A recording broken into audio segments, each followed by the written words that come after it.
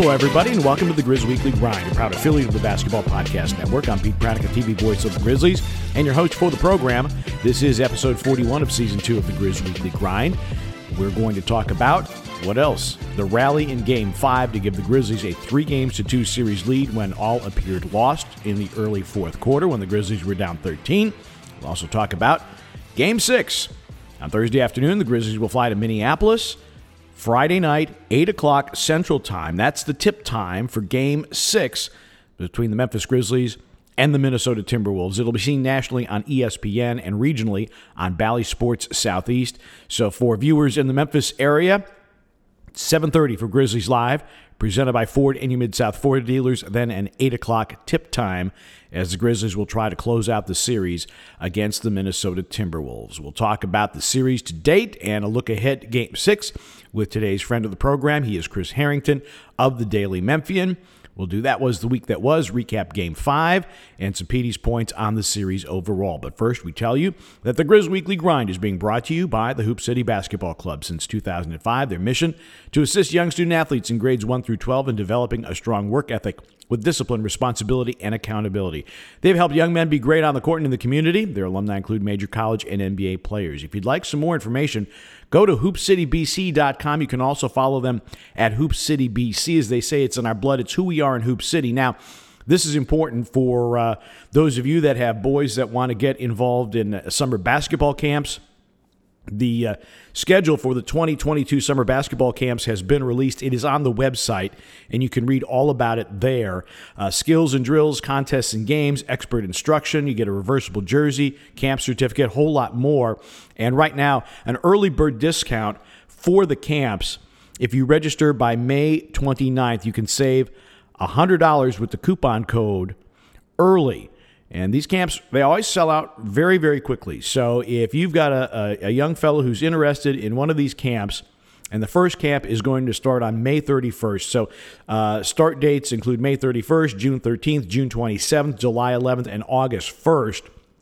And they'll be at Christ Church, Christ the King, and Independent Presbyterian Church. So go to the website and you will get full information. But if you want to make sure that your young fella gets signed up for one of these camps, go ahead to hoopcitybc.com and get that taken care of so that they can participate in one of those great basketball camps. So thanks to Ernie Kuiper and the whole crew at Hoop City BC for their continued support of the Grizz Weekly Grind.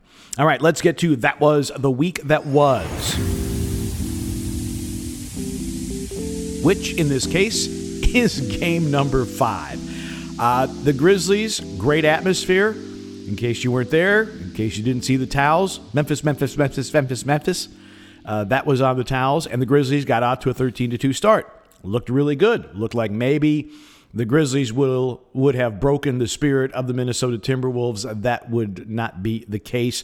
Minnesota would come back. They would shoot just a ridiculous 58% in the first quarter and 7 of 11 from 3.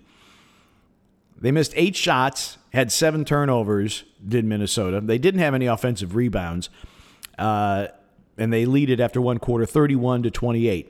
Grizzlies had 16 paint points, so the theme was set early. Grizzlies in the paint, Minnesota from the arc. First quarter, great balanced scoring. 6 by D'Angelo Russell. He was 2 for 2 from 3.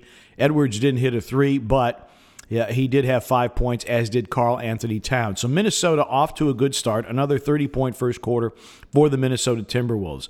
Grizzlies got a 7-point second quarter from Desmond Bane. Anthony Edwards with 9 in the second quarter for Minnesota. Grizzlies would pull within 2 at 55-53 at halftime. Grizzlies -5 in threes made.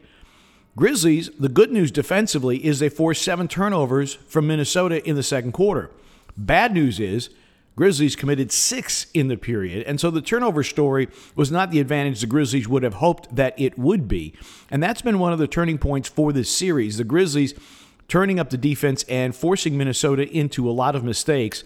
But the Grizzlies, again, at halftime, they could not carve out an advantage because the Grizzlies were very turnover-prone themselves. Minnesota coming up with 5 steals in that first half. So halftime, it's 55-53, anybody's ball game. Third quarter, this is where it got really dicey because Karl Anthony Towns, and we've talked about this before on the program, when Karl Anthony Towns shows up in a big way, Minnesota usually wins. Big third quarter for Towns, 12 of his 19 coming in the third quarter. Minnesota puts up another 30-point quarter. They outscore the Grizzlies 30-21. They have an 11-point lead heading to the fourth quarter. Big story through three quarters. Grizzlies 59% from the free throw line. Grizzlies through three quarters, plus 3 in free throws attempted, but minus 3 in free throws made. And they're minus 8 in threes made. Grizzlies went 0 for 8 from 3 in the third quarter. But the play of the game, at least in retrospect, the Ja Morant jackhammer dunk late in that third quarter. But the Grizzlies are still down 85-74. Minnesota would go on early fourth quarter, and they would lead by double digits. And then the Grizzlies started to do what the Grizzlies have done in the series. They got a big fourth quarter, 10 rebounds from Brandon Clark in the period alone. 7 of them coming on the offensive glass. Added just 5 points to his total. Finished with a playoff career-high 21 and 15 rebounds. But it was Morant's quarter. Morant with 18 points in the fourth quarter. Morant got off to a great start with assists. Had 7 in the first half, only 2 in the second half. But in the fourth quarter, Ja took over. And after struggling from the free throw line, remember Morant started this game through three quarters, was 2 of 7 from the free throw line. He went 9 of 10 from the free throw line in the quarter. Meanwhile, Minnesota only got to the line 5 times in the fourth quarter overall. Grizzlies would end up plus 15 in makes, plus 5 in free throws made. And the Grizzlies, despite the fact they were minus 7 in threes, 14-7, despite the fact that Minnesota ended up outshooting the Grizzlies 45% to 42%, well, the Grizzlies had 11 more shots on goal. 18 offensive rebounds by the Grizzlies for the game, leading to 23 second chance points. Grizzlies had their biggest edges in the paint, 62-38, and in second chance points, 23-6. Grizzlies were working hard on the offensive glass, and the Grizzlies get the victory. Everybody has seen it by now. Ja Morant, after Anthony Edwards ties the game with a corner three-pointer, Morant takes it to the rim against Jared Vanderbilt. Vanderbilt, very long, decent defender, decent shot blocker. Morant got the layup to roll in. With a second left, Karl Anthony Towns with the three-quarter court heave that came nowhere near the bucket. And the Grizzlies win it 111-109. For the second time this series, the Grizzlies come back from a double-digit deficit to win the game. Grizzlies trailed by as many as 13 in this game. After blowing an early 11-point lead, they win it 111-109. Grizzlies now lead it 3-2 as we head to Game 6 in Minneapolis on Friday night. And that was the week that was. So as we get into Petey's points, just some random thoughts going into Game 6. Number one, obviously, the Grizzlies, their offensive rebounding has been fantastic. And Brandon Clark, major tip of the cap for him. You know, Brandon Clark, all rookie in his first year in the league. Last year, the production was down a little bit. You will remember the series against Utah, he was out of the rotation. And even the start of this season, Brandon Clark was not part of the rotation. A lot of early minutes for John Conchar. Great hustle guy, wins you a lot of possessions. And Brandon Clark then had an issue where he had a sore knee. And there were whispers, can this guy ever stay healthy? If he stays healthy, he can be productive. But can he stay healthy? He did have that period with some knee soreness in the early part of the year. And I remember talking to him in Miami, and he said, you know, there's nothing structural. It's just sore. I'm working to get back. I'll be fine. And so the hip and knee injuries that had plagued him last year finally went away, and he has been healthy. His bounce is incredible. We all know that he can just jump off of 2 feet better than most people can with a running start. And even though he is maybe a little bit smaller than some of the other players, he can still play against bigger guys, not because of length, but because of his athleticism. So major tip of the cap to Brandon Clark. And by way of that, just looking at Taylor Jenkins, and we'll touch on this when we bring Chris Herrington on as our friend of the program. The ability, the willingness, the inventiveness, the creativity of Taylor Jenkins to understand what the situation requires and making changes in the rotation, big kudos to him for doing that. And I think it's been part of the change in him, the maturation of him as a playoff head coach. Obviously, he'd been through the playoff wars with Milwaukee and with Atlanta. But to be the head coach in a playoff series against a team that matches up against you as well as any team in the NBA, you need to make adjustments. And Taylor has been decisive about those adjustments. Maybe not all of them have worked out, but by and large, he seems to have pushed the right buttons at the right time. Additionally to that, the Grizzlies have to shoot better from the free throw line. If the Grizzlies shot right at their season average or a little bit better, maybe the series is over already.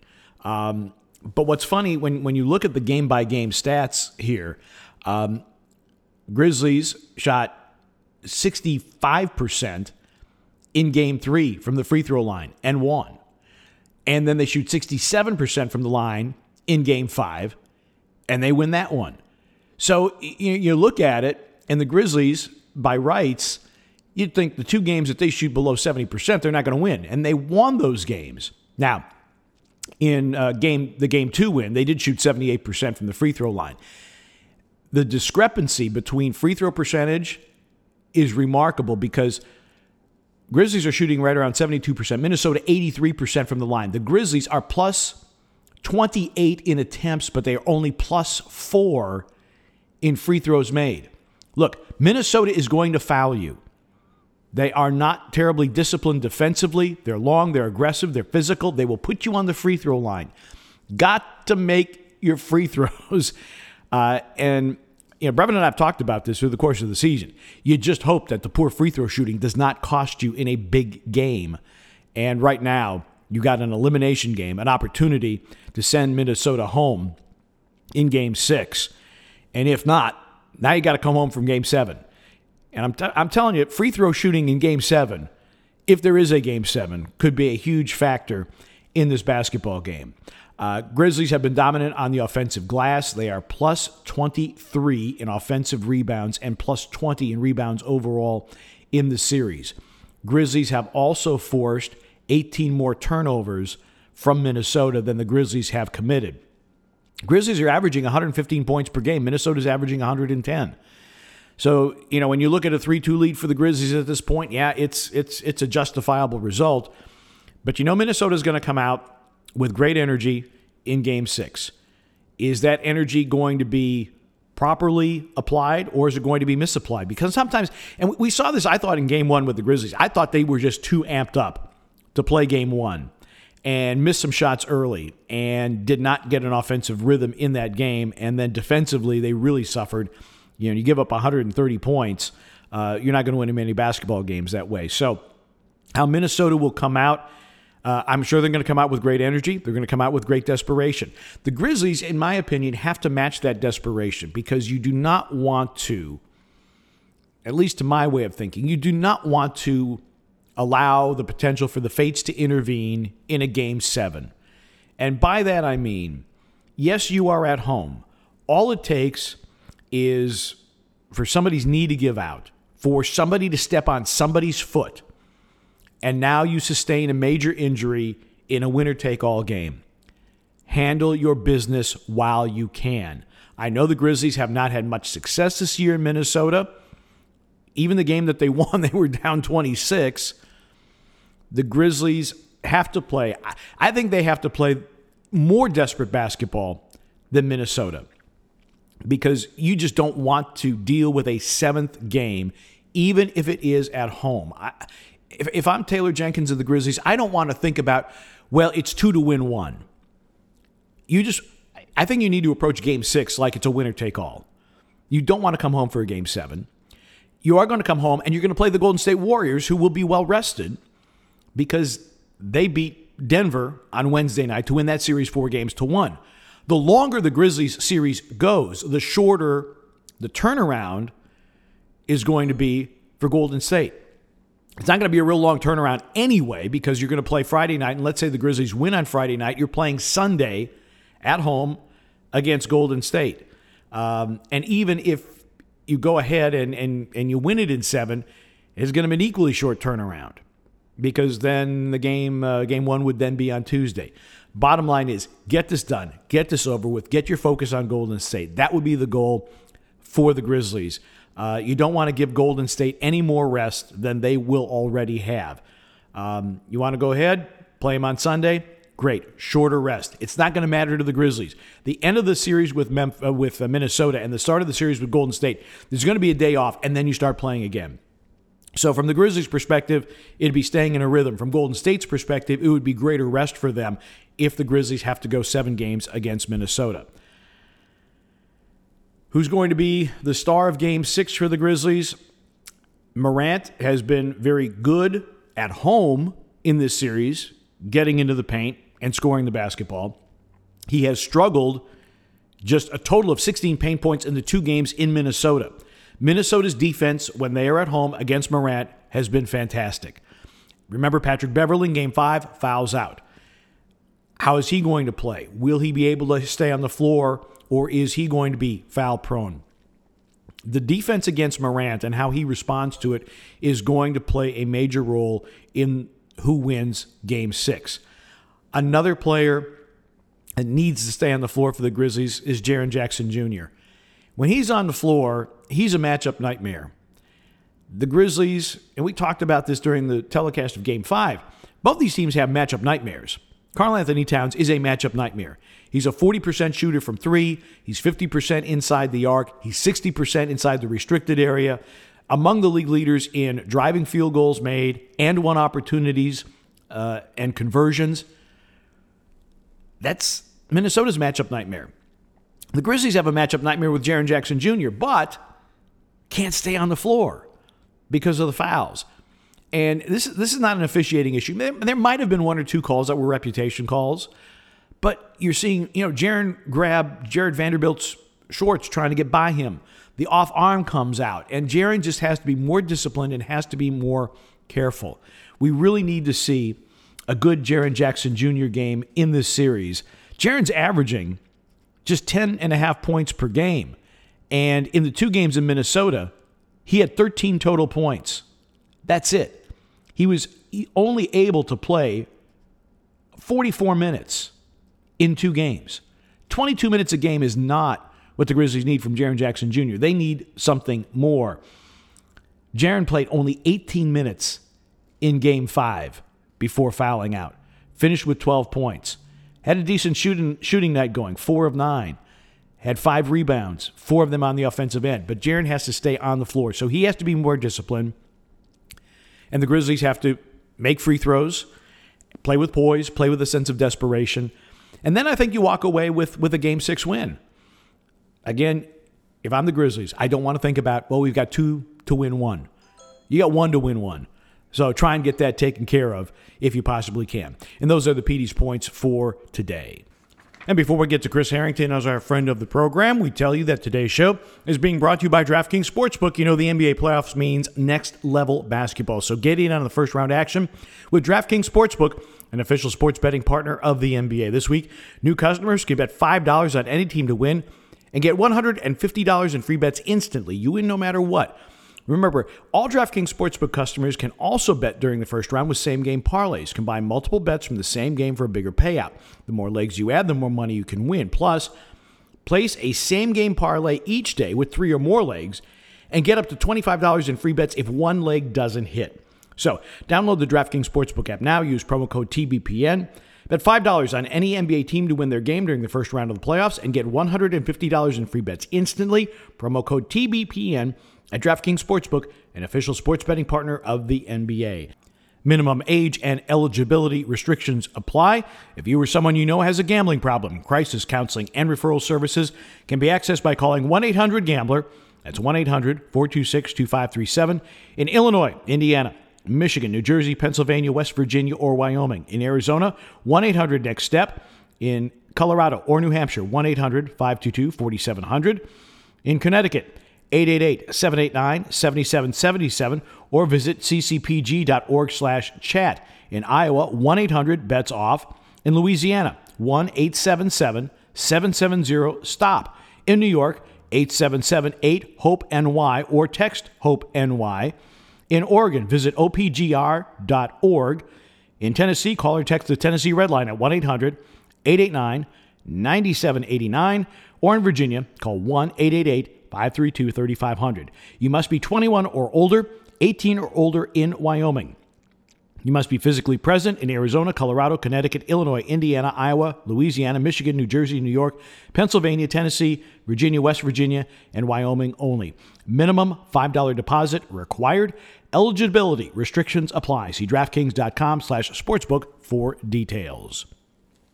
And with that, it's time for our friend of the program.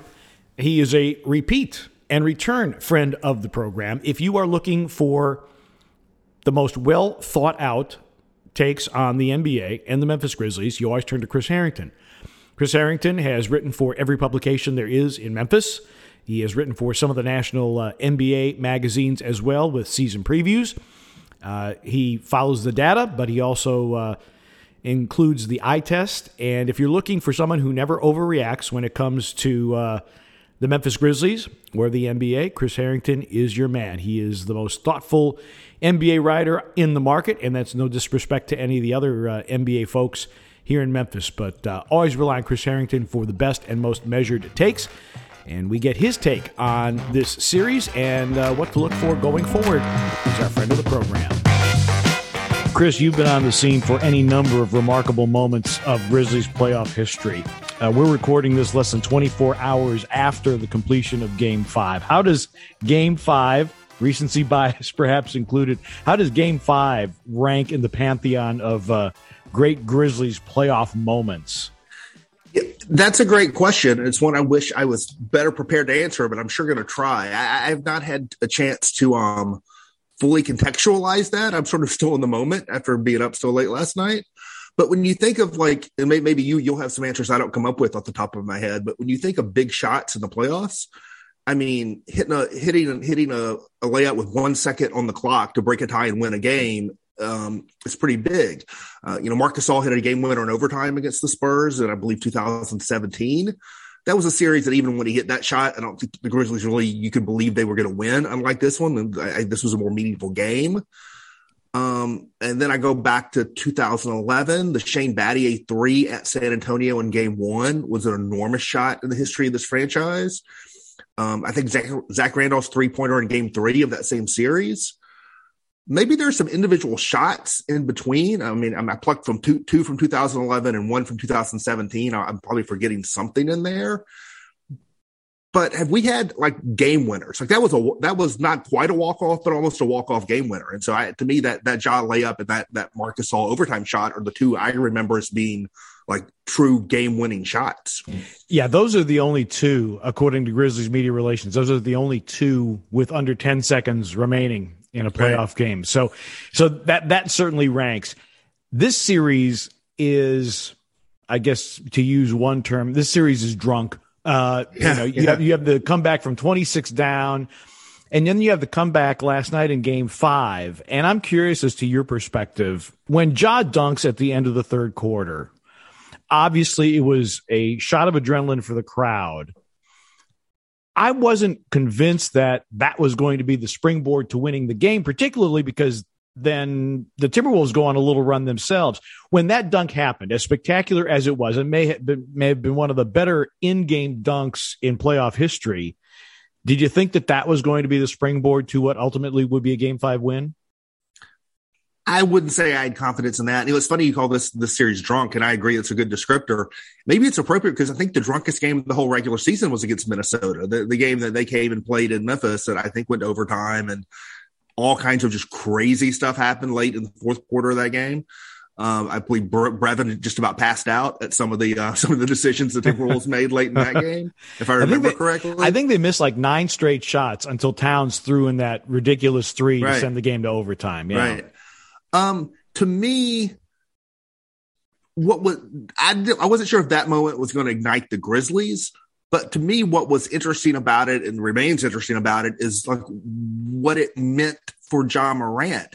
It was almost like he'd been struggling not just for 3 quarters, but by his standards for 2 games in 3 quarters. If you go back to the games in Minnesota, and a lot of people, myself included, were speculating about injury related stuff. I think for a lot of good reasons, including him himself saying he wasn't healthy.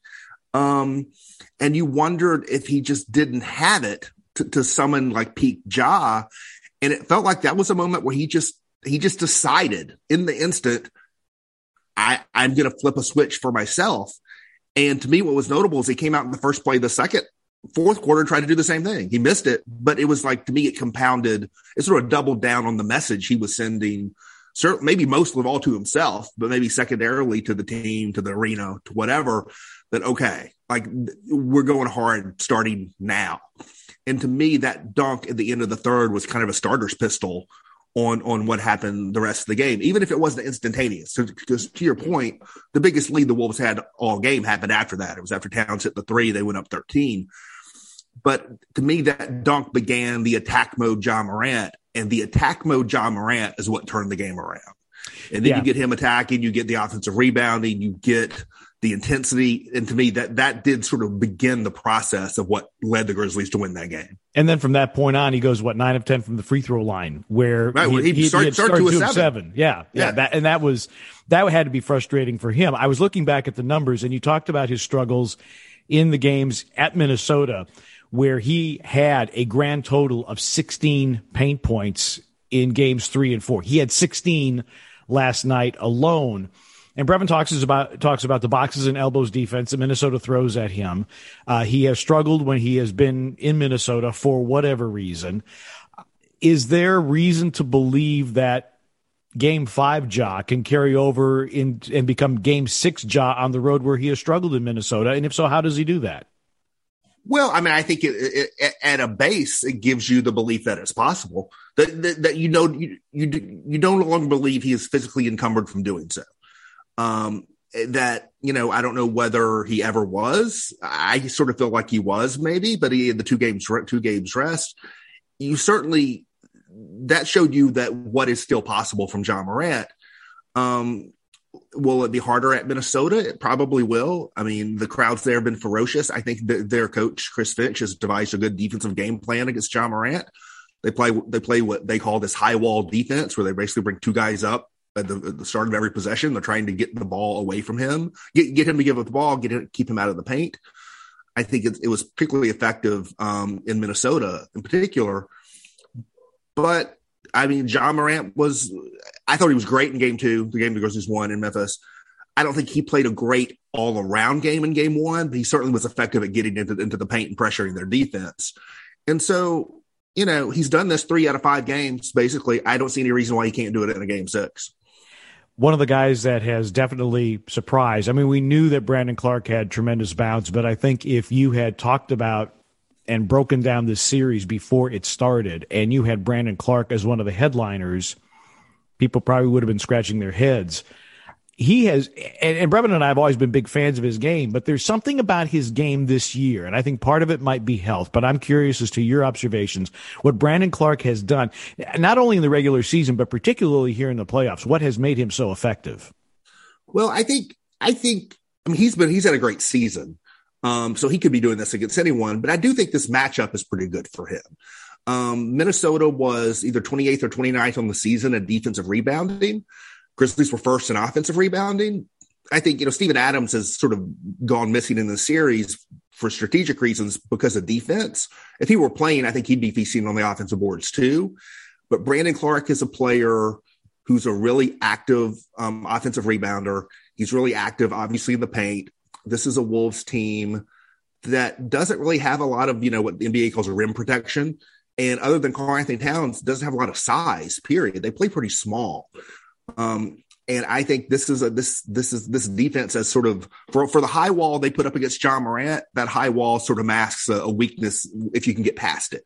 And I think Brandon Clark is someone whose activity, whose touch, whose sort of relentlessness. I think we really saw that in the fourth quarter of game 5, that this is a team that is susceptible to what he does well. And what he does well, he is doing at an extremely high level in this series. Brandon and Desmond Bane also playing at a very, very high level. When he was drafted, so many people around Memphis said, well, hey, great 3-point shooter. but he has really sharpened his game in so many areas and defensively as well. And I think his defense during this series has been good as well. Again, from your perspective, what have you seen from Desmond Bane that has been most impressive? I think his intensity combined with his composure.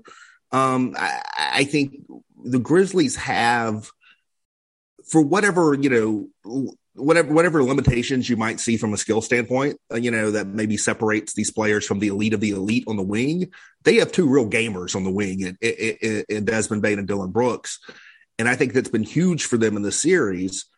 And with Bane, you combine that sort of intensity and composure with the shot making ability, and that shot making ability. That's the reason. That's the main reason they're in a space to come back and win that big comeback in Game 3. Him just keeping them in the game, and so I think Bane's someone who came off the bench in the Utah series and made some shots, but didn't get a lot of shots. Did not play a big role in that series, and to me, one of the sort of under the radar subplots of this series to tie Desmond Bane to Brandon Clark and throw Tyus Jones in there too. These are three players who did not play big roles in the Utah series.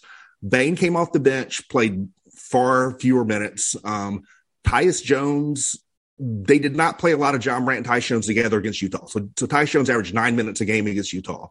And Brandon Clark basically didn't play. He played like 6 minutes the whole series. He did not play meaningful minutes at all in that series. And for all three of those players, to break through from last season's playoffs to this season's playoffs, and in some ways, maybe they've been the three most consistent players on the whole team for the Grizzlies in this series. So I think it's been a huge series for all three of those guys. It's been a huge series for them. I think it's also spoken to Taylor Jenkins' flexibility, malleability, whatever you want to say, to get the best matchups. It's not terribly common to have the guy who started at center for you the entire season say, you're just going to have to sit now because you're a bad matchup in the playoffs. Where have you seen Taylor Jenkins grow from last season to this? Now, understanding last year, of course, they were an 8 seed, came through the play-in, and now they're your favorite as a 2 seed. But where has he matured, you think, as a playoff coach in making adjustments in a 7-game series? Oh, I think he's been quicker and more aggressive to make adjustments. The Steven Adams thing is interesting. I've talked to people, some really smart people, national media and Minnesota media, who sort of second guess that and wonder, did they go away from Steven Adams too quickly? That may or may not be true. I don't know. I'm not convinced that's true. I think it was probably the right adjustment by Taylor Jenkins, but he saw something not working and he went and he found something that worked, and that pulled them out and got them game 2. I think you look at the fourth quarter last night, the way he sort of tightened the rotation as the game went on, to ride the players who he now knows in this, at least in this matchup, that these are players he can win with consistently, the guys who finished that game. And then to go all the way to something he hadn't done all series, which is go super small and put Dillon Brooks on Karl Anthony Towns. And Dillon Brooks had a rough shooting game in Game 5. Is that where we're in Game 5? But his defense, they run into each other after a while. Yeah, but his defense in the fourth quarter was crucial in that game, and it's something that he hadn't done all series. But I think he had the idea in his back pocket to me that I've played Dillon Brooks on Julius Randle. I've played him on LeBron James. I've used him on much bigger players, bigger, stronger players. And if he hadn't quite gone against someone that big, Towns is a little bit more of a perimeter-oriented, more comfortable in the perimeter, and Brooks has history of battling against bigger players defensively. I think, Taylor Jenkins had experimented enough in the past with Dillon to feel like this might work, and then had the confidence to roll with it. And I think it paid big dividends in Game 5. Yeah, and you see that matchup, and you can almost see Towns thinking, I have to take advantage of this because I am bigger and maybe as strong. I'm not sure where the strength level comes out there, but he had 7 turnovers. I'm not sure that all of them or a lot of them were against Dillon, but still, poise is an issue, I think, for this Minnesota Timberwolves team. And as we go back to Minneapolis for Game 6 on Friday night, what's your prognosis? Because these are two teams, and somebody made the comment, I think it might have been in The Athletic today. These are two very exciting but flawed teams. Somebody's got to win this series. What do the Grizzlies have to do to pull it out in 6 and avoid the roll of the dice, even though you have home court advantage in a Game 7 on Sunday? I mean, the Wolves have sort of been team first quarter in this series, and the Grizzlies have been team fourth quarter. And if the games are going to be tight, fourth quarter is a pretty good time to play your best. I feel like, we tend to see this series and talk about it. I think, we both, I think, see the whole league and see the other team, but we're looking at it sort of from a Memphis perspective, obviously. I think when you zoom out, one of the real stories of the series is how much Minnesota is struggling to close out games. This is 3 games in a row. They won game 4, but they won it by 1 point. After having a big lead, they sort of barely held on, and the Grizzlies have sort of stormed back for 3 games in a row and outplayed them in the fourth quarter down the stretch. Now, John Morant will tell you, as he did last night, he's tired of playing from behind. So let's pair a good start with a good finish is what John Morant's looking for. But I think, I don't go into game 6 from a Grizzlies perspective with any kind of certainty that they're going to win. There have been series in the past where I felt just my feel of the series has been, I think I know how this is going. I think this series has been so tightly contested. And the question of who's actually been the better team is so up for grabs. I don't really know what's going to happen, but I know the Grizzlies have done a good job of problem solving over the course of games and finishing strong. And so, I guess I like their chances, but I'm not from a Grizzlies perspective, I'm not overly confident about it. But I think they got a good chance to close it out. Yeah, I think it is one of those 50-50. I mean, it's interesting, and I think I gave you the stat last night, when in the 7-game first-round era, when 2 plays 7, the 2 seed has never lost when the series was tied at 2-2. They're 12-0, and they were 11-1, now 12-1 in Game 5. Sometimes it takes 7 games to get the series done. But, yeah, I agree with you, Chris. The question of who is really the better team is really a flip of the coin right now, and this thing could go either way. So if the Grizzlies compare a good start in Minnesota, like you said, and it's a great point you made about problem solving by Taylor Jenkins to get to the winning time with an opportunity to win basketball games, maybe they pull it out in Game 6. Again, you just don't want to roll the dice, I think, with a Game 7 and Jaren Jackson Jr. gets some foul problems and there's a weird call here or there or some bad break, some twist of the ankle, and all of a sudden you find yourself maybe losing a home Game 7, which has happened before, as many Grizzlies fans will remember. It's happened on a Sunday matinee, so let's not follow that parallel too much. No, definitely not. Chris, thanks so much for the visit. And are you going to Minneapolis for Game 6? I am. I'll be there at Target Center, Game 6. See you there. All right. Sounds good, Chris. Thank you. All right. Thanks, Pete.